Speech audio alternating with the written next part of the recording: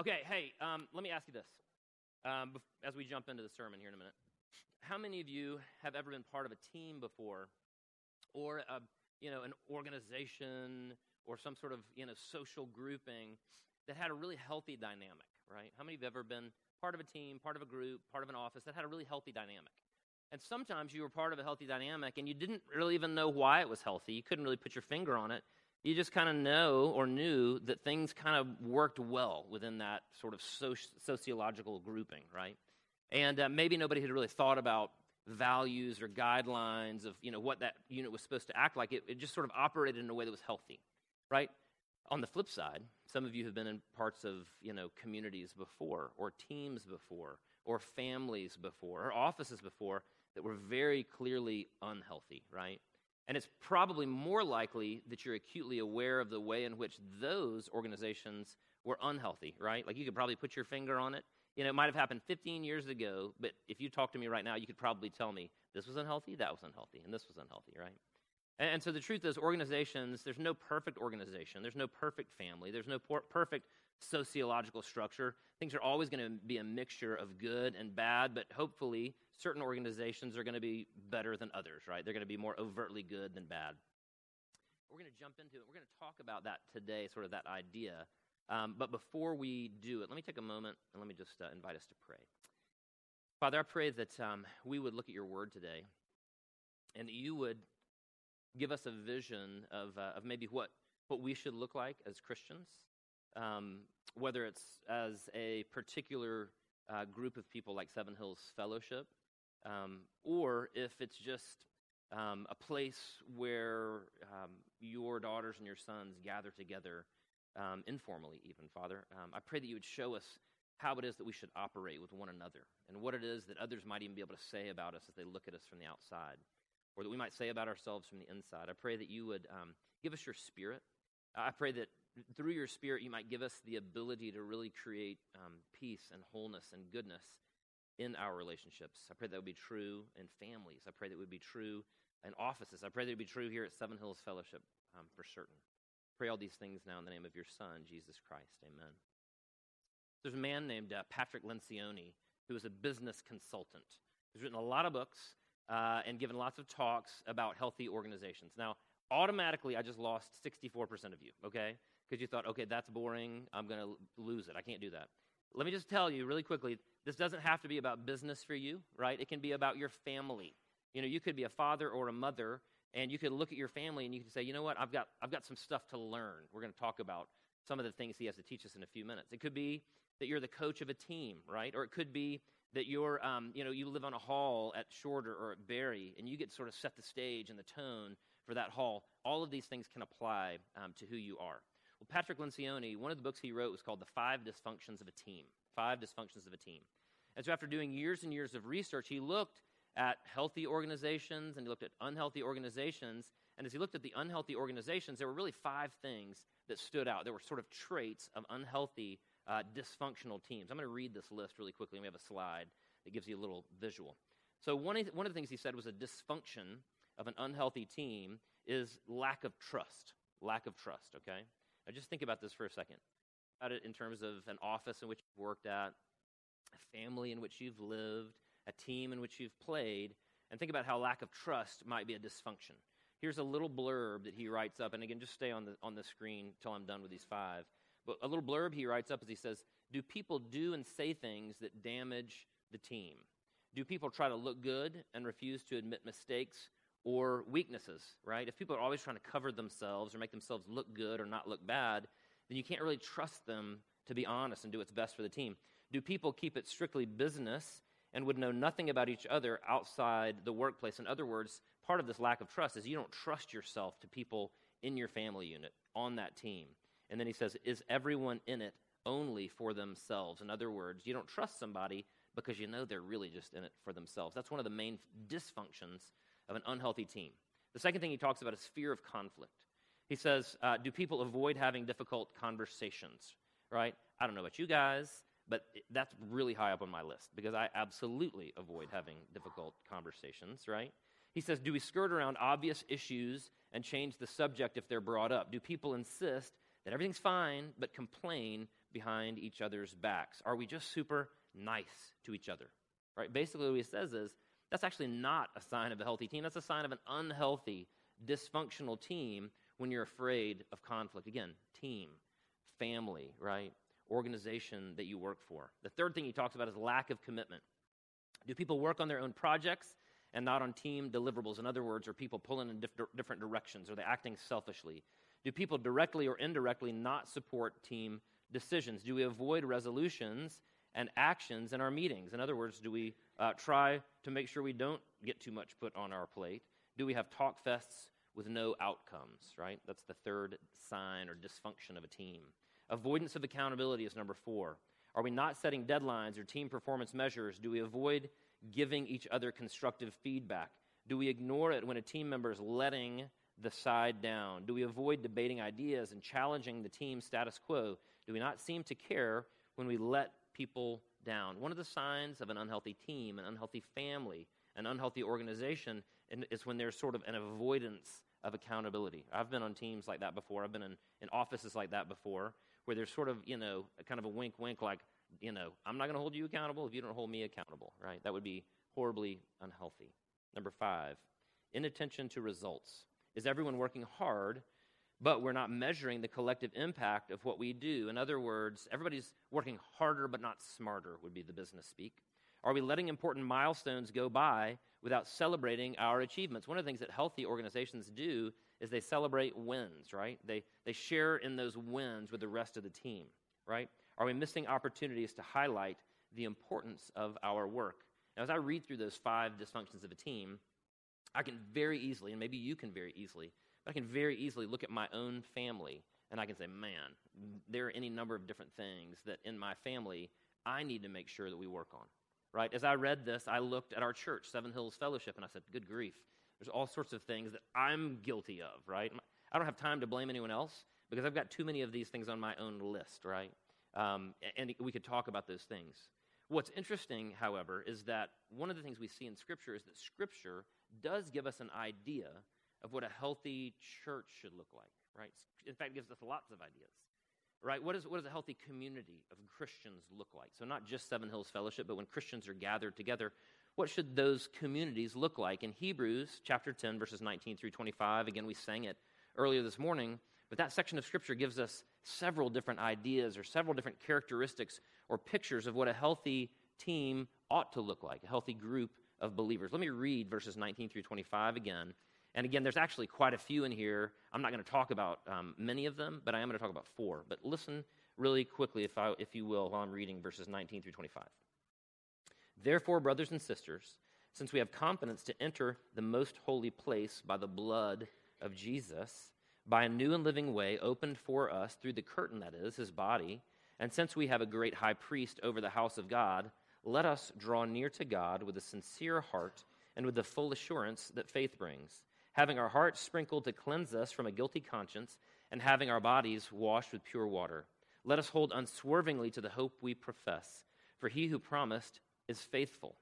And let us consider how we may spur one another on toward love and good deeds, not giving up meeting together, as some are in the habit of doing, but encouraging one another, and all the more as you see the day approaching. So what we see here in Hebrews chapter 10 is really kind of a list of various traits of what a healthy grouping of believers, Christians, might look like, right? And I'm going to look at 4. We're just going to look at 4 because there's really too many to sort of focus on. But we're going to begin by looking in verse 24, where we read that part of a healthy organization, part of a healthy church, is that we consider one another. We consider one another. Verse 24 says, and let us consider. And of course, the verse goes on. But the word there for consider is essentially taken from a Greek word, which is katanoeo. And the definition of that word is essentially to think long and hard about something, to ponder the wisest and the best course of action. In other words, part of what's happening there as we consider one another is instead of thinking about ourselves, we're thinking about other people. And we're not just sort of thinking about them as quickly as possible. We're really taking time to think long and hard about what's best for them. I just finished reading a book not too long ago by a counselor named Larry Crabb, a Christian counselor.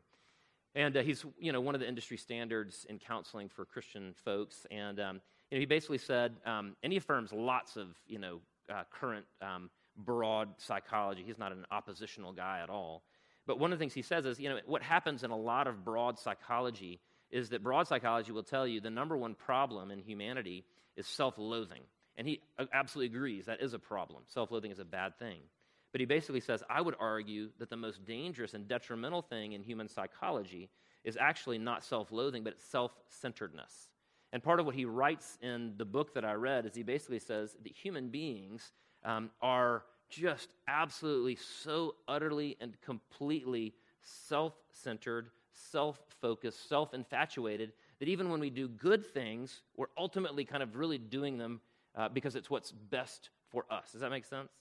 And what's interesting is if you take a look at Jesus, one of the things that we see that Jesus did was he did exactly the opposite of that. He was amazingly other-centered, right? He self-sacrificed. He gave up his power. He gave up his position. He gave up his comfort, all of these things in order to consider us, right? In order to consider what's best for us, for his children, for his people, right? And we follow Jesus. We look at his example and we go, okay, you did that for us. We should do that for one another, right? So let me ask you for 1 second. What happens when you consider someone else, when you think long and hard about what's best for them? What happens? I've got a little list here. Well, one thing that happens when you consider others, when you think long and hard about who they are and about what they might need and about what might be best for them, is you don't react in a way that you'll regret. Or, let me say it this way, you're less likely to react in a way that you'll regret. So often we react in our default ways, right? Some of us tend, when we're interacting with other people, to move into blaming, right? We blame them. We basically say, well, if they didn't do this, then I wouldn't have done that. We ultimately blame them for the decisions we make. Or maybe our default setting is to shame other people, right? Maybe what we do is we have self-contempt, and so we take that self-contempt and we try to put it on other people, and we highlight their shame so we feel less bad about ourselves. Maybe when we don't consider others, maybe we respond in anger, right? Not realizing that down deep beneath that anger is probably some sort of a good, healthy desire within us. Others, when we don't take the time to consider one another, we might avoid conflict when it's necessary and when it's healthy.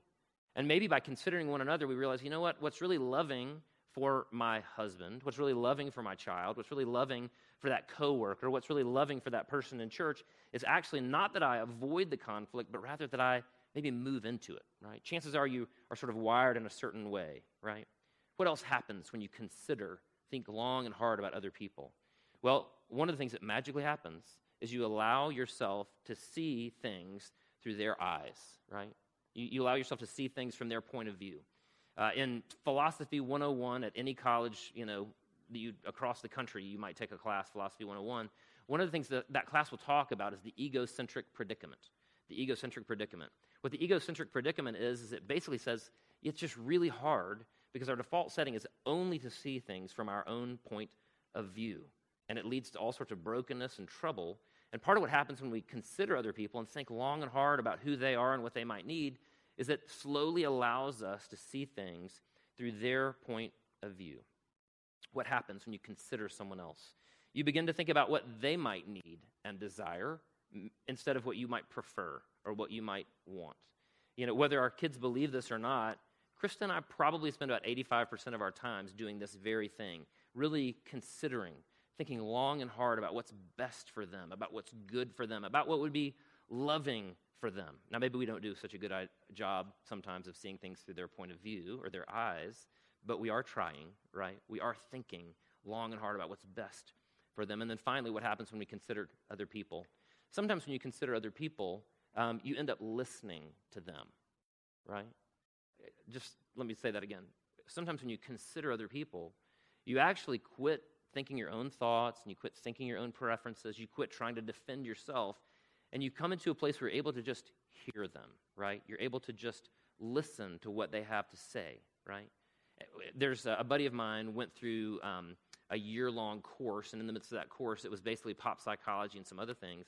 But one of the things that came out in this course that he took, and it was sort of a business psychology thing, he said, the teachers taught them that usually what's happening when you're in a conversation with someone else is you're not really listening to them. You're just getting ready to ask your next question or to say the next thing you care about, or to try to turn it around back to something you're interested in, right? When you consider other people, it actually moves you to a place where you're able to listen to them and to think about what they might be feeling, to see things from their perspective. In Christianity, we might actually call this humility, right? We might actually call this, sort of learning to think less of ourselves and more about them. C.S. Lewis in Mere Christianity, in a section called The Great Sin, writes about humility, and I think we've got it up on the screen. He says this: to even get near humility, even for a moment, is like a drink of cold water to a man in the desert, right? To come close to somebody who's truly humble, it's like a drink of cold water in the desert. And just think for a minute, you know what I'm talking about, right? It may have been in high school with that older lady who just took an interest in you, right? It may have been your youth pastor at some church who just took an interest in you.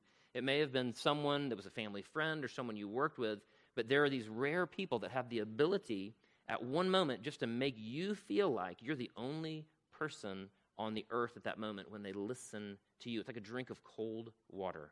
Do not imagine that if you meet a really humble man, he will be what most people call humble nowadays. He will not be a sort of greasy, smarmy person who's always telling you that, of course, he's nobody. Probably all you will think about him is that he seemed a cheerful, intelligent chap who took a real interest in what you said to him, right? And what you said to him. If you do dislike him, it will be because you feel a little envious of anyone who seems to enjoy life so easily. He will not be thinking about humility. He will not be thinking about himself at all. Does that make sense? And ultimately, Christian humility is, again, the ability to consider someone else in all of these various ways, so much so that they're more important than you are. It's what Jesus did. And remember, the context of this entire passage goes back to that Hebrews chapter 10, 19. It's the gospel, right? It's basically where probably Paul is telling us we have the ability to come into the presence of God because of what Jesus did for us. Jesus laid down his life, his preferences, his comfort for us. He thought long and hard about us, right? About what we needed. And when the truth of the gospel works in us, when it works its way down deep into our hearts, we're enabled to lay down our agendas and to consider one another. We must consider one another. Not just consider one another in a vacuum, however. The second thing that we see in this passage is that we should also spur one another on toward love and good deeds. That's what verse 24 says. So we must spur one another on. Now, we're going to get ready in a second for a video clip, which I messed up on, so I apologize. It's going to be a little bit jinky to get it up there. But let me, as Luis is sort of moving over to it, let me say this. This word that's being translated here, spur one another on, is paroxysmon. And essentially, it's a Greek word which means to incite or to irritate or to motivate or to compel someone into action. And so very quickly, I'm going to show you just a teeny little clip of someone who does just that. And you're going to want to watch this later on because it's a pretty awesome speech. So let me just turn it over to the guy who's speaking for Georgia Tech here. Okay, so like I said, you're going to want to watch that because the crowd is filled with all these freshmen. They're incoming students at Georgia Tech. And what he's doing is he's spurring them on to try to achieve great things. I had to cut it off there because he said a bad word. I mean, whatever, a little bad. Bad enough that I probably shouldn't play it in church. Anyway, point is, part of what a healthy organization looks like, part of what a healthy group of Christians looks like, is that we don't just consider one another, but we consider how to spur one another on towards or to love and good deeds, right? Love and good deeds. In fact, again, the Greek here is agape and kalan, ergon, which basically means unconditional love and beautiful works, right? We're to spur one another on to unconditional love. Who can argue with that, right? Who really should be able to argue with us practicing unconditional love, right? That's unarguable. Who can argue with the fact that we're called to do beautiful works, right? That's not just beautiful works for one another, but it's beautiful works for the city of Rome, Georgia, right? It's beautiful works for your neighbors, right? It's beautiful works for things you might not ever get credit for or might not ever benefit you. But we're called to unconditional love, and we're called to beautiful works, right? And the assumption here in this admonition is that those things don't come naturally to us, right? We've already talked about how we struggle with the egocentric predicament. We struggle with self-centeredness, right? And so ultimately we're being spurred on to do things that we might not naturally do or probably wouldn't naturally do or want to do. That's why we need to be spurred on to unconditional love, because we want to love with conditions, right? Like we want to help the person who is going to respond in the way that we want them to respond, right? We want to love the person who's going to serve us reciprocally, right? We want to love the person for whom it's going to be a 50-50 relationship, right? And ultimately, again, what we're told here is that a healthy church spurs one another on to unconditional love, right? Why else would we want to be spurred on to beautiful deeds? Because we want to perform selfish deeds, right? That's the kind of deed I like. I like the kind of deed where I do something and somebody's going to pay me back. I like to do the kind of deed where I get credit for it. I like to do the kind of deed that just benefits me, but we need to be spurred on to unconditional love, right? And beautiful acts, beautiful things for the sake of those people that maybe aren't going to reciprocate, who aren't going to love us back, who aren't going to serve us back. But a healthy church, a healthy group of Christians not only considers one another, but spurs one another on toward love and good deeds. Consider, spur one another on. Point number 3. Third thing that we see in this passage that occurs in a healthy sort of organism of believers is that we persevere with one another. We persevere with one another. Verse 25 says, not giving up meeting together, right? And so essentially the Greek phrase there simply means, that we don't abandon one another. We don't desert one another. We don't leave one another behind, right? In the words of Iceman and Top Gun, never, never leave your wingman, right? Anybody seen Top Gun? Okay, yeah, nobody. Anyway, I'll give you another example. Don't leave one another behind. Don't abandon your brothers and sisters in Christ. When I was in college, in my sophomore year, you guys have heard this story umpteen times, but this is a variation on it. But one of the guys, we were hanging out in one of the rooms. We all played soccer together, and there were probably 6 of us in this room. We were just talking about life and living and how hard it is to live life. And one of the guys said, how many of your fathers have close friends? And we all kind of said, well, none of our fathers. Like nobody's father had close friends. So each of us, we looked at our dads, and our dads were kind of living these isolated lives. And so one of the guys said, what if we made a decision to sort of be lifelong friends for one another, right? And he was just sort of floating the idea. And so that group of us in this room, which is now, of course, 25 years ago, decided to do just that. And we get together still now 3 times a year. I just got back from these guys a couple weeks ago. But one of the guys that was in that room, in that initial discussion, was part of our group for a while. But little by little, this guy started sort of leaving our group. And initially, the reason he left our group is because he was dating a girl who we probably were like, I don't know if that's so good. And there began to be drug usage and some other things in that relationship. And I think the more that he began to prefer that relationship, the more he sort of fell away from our sort of group of guys, if that makes sense. And it's understandable and sad at the same time. And so little by little, he sort of fell out of this group of guys that I've been now with for 25 years. It was interesting. We were together as a group a couple years ago for Christmas up on Lookout Mountain. And this guy had come back in town to see some family. And it was interesting because the other, the 5 of us who've been meeting together for the last 25 years, we were happy and doing great, and we're, kind of loving on each other and everything. And we ran into him. We were so happy to see him. And we said, how are you doing? And you could just tell that his countenance fell. Man, he was depressed. He was broken. He had just gone through a divorce with his wife, someone who had gotten, pregnant out of wedlock. And essentially she had gone on to do some different things and made some choices to leave the family behind. And so he was taking care of, 3 little kids, and he was working a tough job, and he was a long way away from family. He was miserable. And then I ran into his brother about a month and a half ago, and I said, hey, how's so-and-so doing? And he said, man, not good.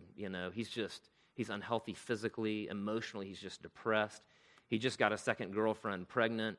He's trying to live life, but it's just, such a mess. And again, I think that's part of the reason that here in Hebrews 10, verses 19 through 25, we're told that we must persevere with one another, because there's a very real sense in which when we do that, when we remain with one another, when we remain in these healthy relationships, we're way better off. We're way healthier. We're much more fully human than if we try to do it by ourselves or on our own, right? What does it mean to not give up meeting with one another? One implication is you do continue to come to worship together. That's usually how it's defined, and that's a true thing. but it also means more than that. It means a call to true community. That's, again, one of the marks of what a healthy church or group of Christians should look like. And Acts chapter 2 may be our best picture of that. I'm going to read it really quickly, just so that you get an idea of what it looks like to persevere with one another. Verse 42 of Acts 2 says this: they, that is the apostles, this is after Jesus died, and they're kind of left on their own, they devoted themselves to the apostles' teaching and to fellowship, right? In other words, it was relatively intense. They devoted themselves to the apostles' teaching and to fellowship, to the breaking of bread and prayer.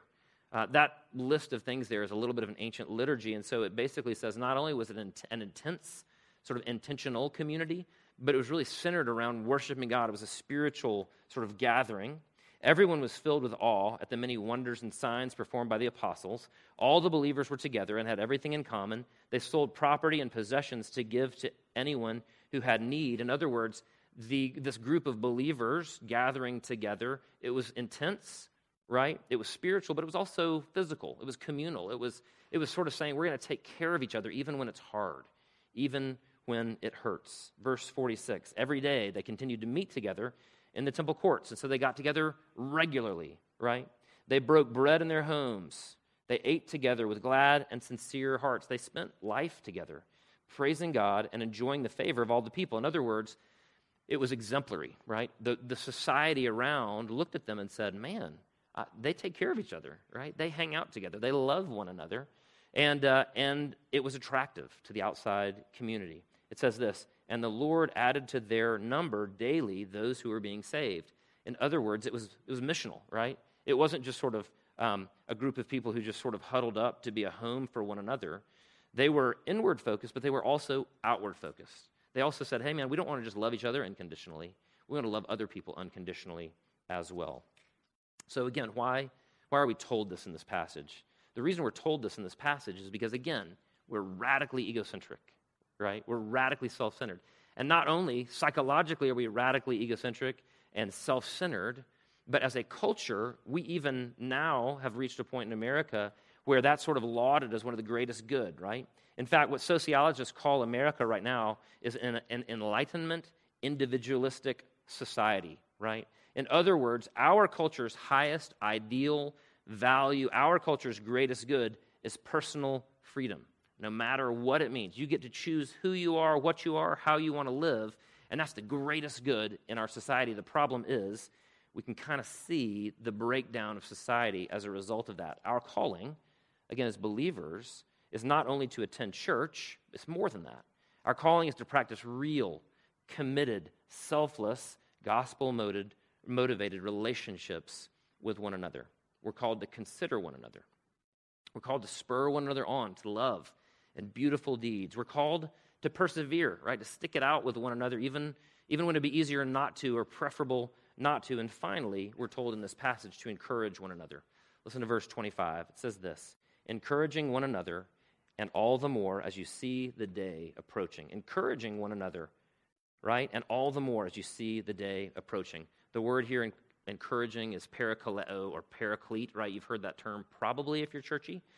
And the actual literal definition of that is to walk alongside of someone. To walk alongside of someone. And so figuratively, it means to be with someone who's suffering for the purpose of exhorting them or encouraging them or giving them consolation just by your presence, right? That's what this word means. It means walk with one another, side by side, walk with one another. Now, how many of you in this room remember anything from the 1992 Olympics? You can raise your hand. Anybody? Right? One person, two people maybe? Yeah, a couple people. Not many, right? I was 20 years old in 1992, and I remember two things. One, I remember Carl Lewis, I think, won lots of gold medals. Maybe that was in 1988. What's interesting is the most memorable thing out of the 1992 Olympics isn't about someone who won, but it's about somebody who lost, right? And so you guys maybe have heard this story before. There's a man named Derek Redmond.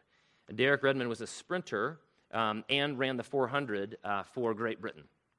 So what's interesting is leading up to the Olympic Games, he had set the record that year for the fastest time in the 400. He was favored to win. Everybody thought he's going to take it. In the first round of the Olympics, he ran the 400. He ran the fastest time, the fastest heat of the whole first round. And so he was going on to the finals, and again, everybody thought he's going to win. It's a no-brainer. And so he goes out there, he lines up, and the gun goes off, and all these incredibly fast, athletic human beings take off running the 400. And 100 yards in, he's right where he needs to be. 150 yards in, he's pulling away. 200 yards, he's doing great. At the 250-meter mark, he pulls up with a torn hamstring and falls to the ground, right?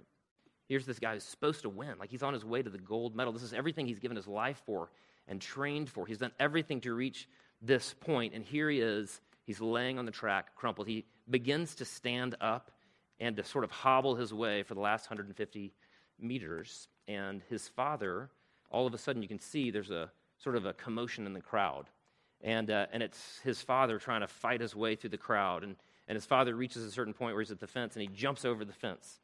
And as he runs out onto the track, the security guards try to stop him, and he kind of brushes them aside, and he makes his way to his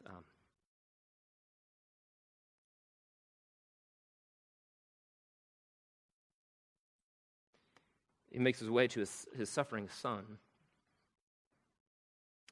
And it's funny because before his dad got there, Derek Redmond had this, sort of stoic look on his face, like, I got this. I'm going to make this last 150 meters. And you can't really tell it because the picture is grainy. It's not good. You can watch it. Please watch the video clip. But it was interesting. As soon as his dad gets there, he just breaks down, right? He starts weeping. And, his dad grabs him by the arm, and Redmond throws his arm around his dad's shoulder, and they walk, not run, to the finish line, right? And so the most memorable event of the 1992 Olympics isn't about somebody winning the 100 meters or the marathon, but rather the most memorable event of the 1992 Olympics is a man who came in dead last, right? A man for whom nothing went right, but ultimately the reason it's the most memorable is because his father walks with him all the way to the end and suffers with him. Does that make sense? That's kind of what Hebrews chapter 10 is talking about. Hebrews chapter 10 is talking about parakaleo, coming alongside other people who are suffering, right? Coming alongside of other people for whom life is really hard, coming alongside of other people who life didn't work out the way that they thought it was going to work out, coming alongside of other people who are just about ready to give up, right? Coming alongside of other people in the midst of their pain, in the midst of their hurt, right? Hebrews 10 doesn't say, come alongside of someone and give them advice. Sometimes that's the right thing to do. It doesn't say to join with them and sort of talking about how terrible everything is and blaming other people. It simply says we're told to walk with one another in suffering. Why? We're told to walk with one another in suffering because it's precisely what Jesus did for us. It's what he did with us, right? Our motivation is not to earn God's love, right? We don't consider one another, spur one another on, right? We don't do any of those things in order to earn God's love, right? We don't do those things because we fear that if we don't, we'll earn God's displeasure. The reason we do it is because we've been shown grace. We've been shown mercy because Jesus came and walked alongside of us, right, in the midst of our brokenness and suffering. Listen to verses 19 and 22 through 22 of Hebrews chapter 10. It says this, therefore, brothers and sisters, since we have a confidence to enter the most holy place by the blood of Jesus, in other words, to come into the presence of God by the blood of Jesus, not because of your good works, not because of the absence of your bad stuff, but by the blood of Jesus, by a new and living way opened for us through the curtain, that is his body. And since we have a great priest over the house of God, let us draw near to God with a sincere heart and with the full assurance that faith brings, having our hearts sprinkled to cleanse us from a guilty conscience and having our bodies washed with pure water. In other words, the reason that we love one another, we spur one another on, the reason we encourage one another, right? The reason that we consider one another is because it's what Jesus did for us. That's called the gospel. The good news of this message of Christianity is not that God loved us because we were beautiful, but the good news is rather that he's making us beautiful because he loves us. Does that make sense? And the way for him to make us beautiful was because ultimately through the giving of his only son to come and live a life that we weren't able to live and weren't going to live, right? The reason that we're able to be beautiful before God, the way he makes us beautiful, is not only did Jesus live that life, but he died a death, right? He basically accepted the punishment that we deserved on the cross. He stood in our place and was punished for us so that God could declare that we are righteous, that he could declare that we're not guilty. That's good news, right? It's considering what we needed, right? It's laying down his preferences for us. His agenda, to some degree, simply became, what can I do to love those people who need me? This morning around the room, we have tables, and on those tables there's bread and wine, or bread and grape juice on the left, bread and wine on the right. And what these tables represent is something called the Lord's Supper or the Eucharist or communion. Different places call it different things. But ultimately what this meal represents is the gospel. And so those of you who are have been churchy, you've been sort of in church for a while, you understand probably that what this meal means, it's a declaration of the gospel. It's a declaration that you're not guilty, right? Some of you are racked with guilt, just absolutely eaten up with guilt over something that happened in high school or college or even 3 years ago. You're just racked with guilt. And part of what this meal says is that God says, in front of me, in my eyes, you're not guilty because I took your guilt and I put it on my son, right? And some of you, right, you're so aware that you don't measure up to God's standards. You're so aware that you deserve punishment, right? That's what you think about maybe. Maybe you feel self-loathing might be what, psychologists would call it.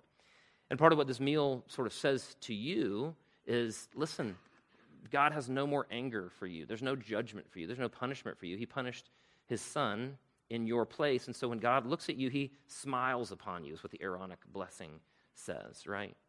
Right? There are all these things that this meal represents. It means that when you take this bread and you dip it in the wine and you take it and you eat it into your body, you take it into your body, what it means is that God says to you, I've made you beautiful.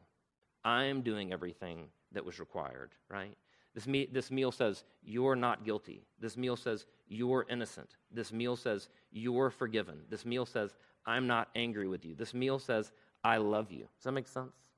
Right? That's the beauty of this meal. It's the reason why, as a group of Christians, we can consider one another. We can spur one another on, right? We can encourage one another. We can persevere because ultimately, it's not about us. It's about what's been done for us, right?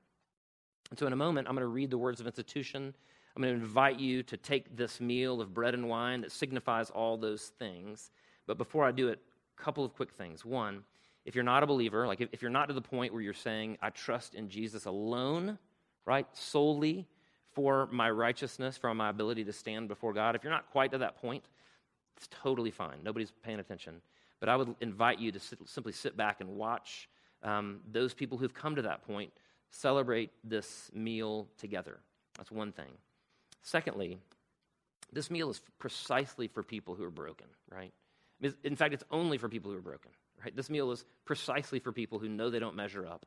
It's precisely for people who struggle with self-loathing. It's precisely for people who remember those things that they've done that may have made them feel so guilty and so dirty. But it's precisely for those very people who say, with a strong faith or an incredibly weak faith, I believe that all of my sins have been forgiven, right? I believe that my righteousness isn't in me, but it's in Jesus, my big brother, and my Savior, my substitute. Let me read the words of institution, and then we'll pray. I'll ask you simply take some time, ponder, worship, and receive the Lord's Supper.